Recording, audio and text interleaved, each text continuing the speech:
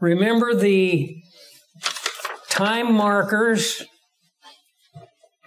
that we have in Matthew 24, starting in verse 9, then. We have 1, tribulation. 2, abomination.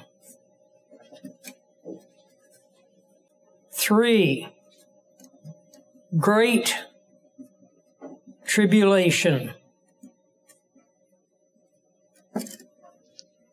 We've seen those as we worked our way through. The Great Tribulation is mentioned down in verse 21. Remember that he's talking about how when the abomination takes place, let him who's on then let those in Judea flee to the mountains. Let him who's on the housetop not come down to take anything out of his house.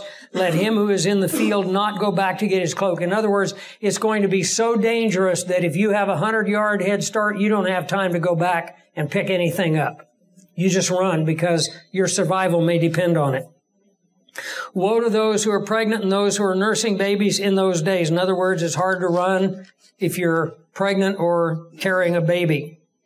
Pray that your flight may not be in winter or on the Sabbath, for then, again, time sequence, there will be great tribulation since the beginning of the world until this time, no, nor ever shall be. And unless those days were shortened, no flesh would be saved, but for the elect's sake, that is, those who are believers, those days will be shortened.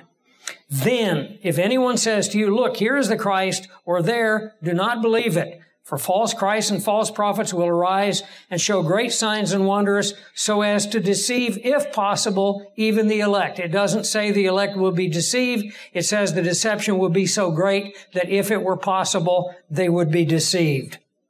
See, he says, I have told you beforehand. Therefore, if they say to you, look, he's in the desert, do not go out, or look, he is in the inner rooms, do not believe it. For as the lightning comes from the east and flashes to the west, so also will the coming of the Son of Man be. Now we're turning away from the first 2 questions the disciples asked to the last one.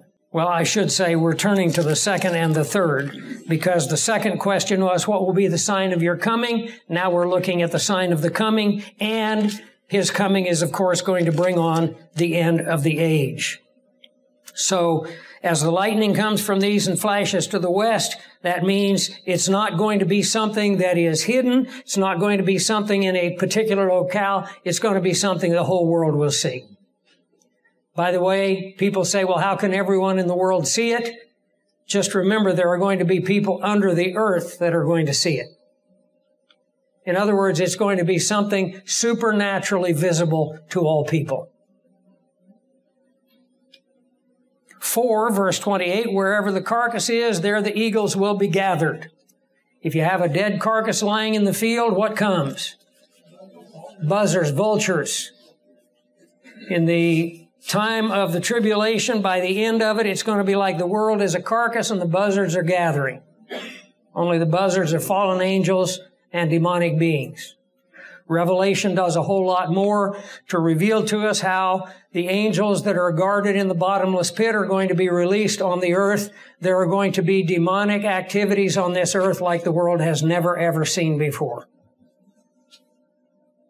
The angels that led the Genesis 6 revolt will be released on the earth. Very likely the Nephilim will return to the earth. The giants, if they ever left.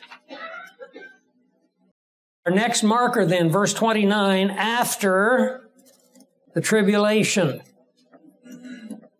So what the Lord has done here is given us 4 very clear markers that encompass the tribulation period.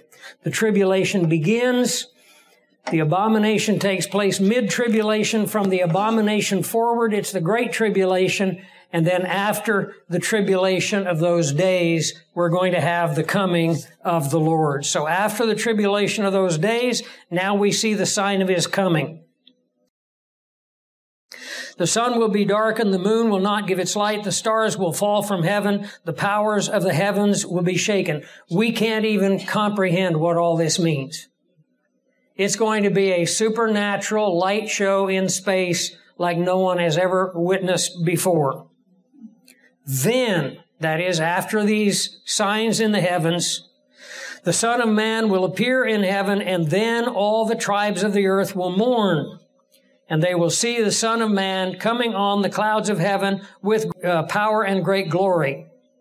And he will send his angels with a great sound of a trumpet, and they will gather together his elect from the four winds, from one end of heaven to the other. So now we have explained how those 144,000 are going to meet him at the Mount of Olives. They're going to be gathered by angelic beings. That's going to be a pretty spectacular return.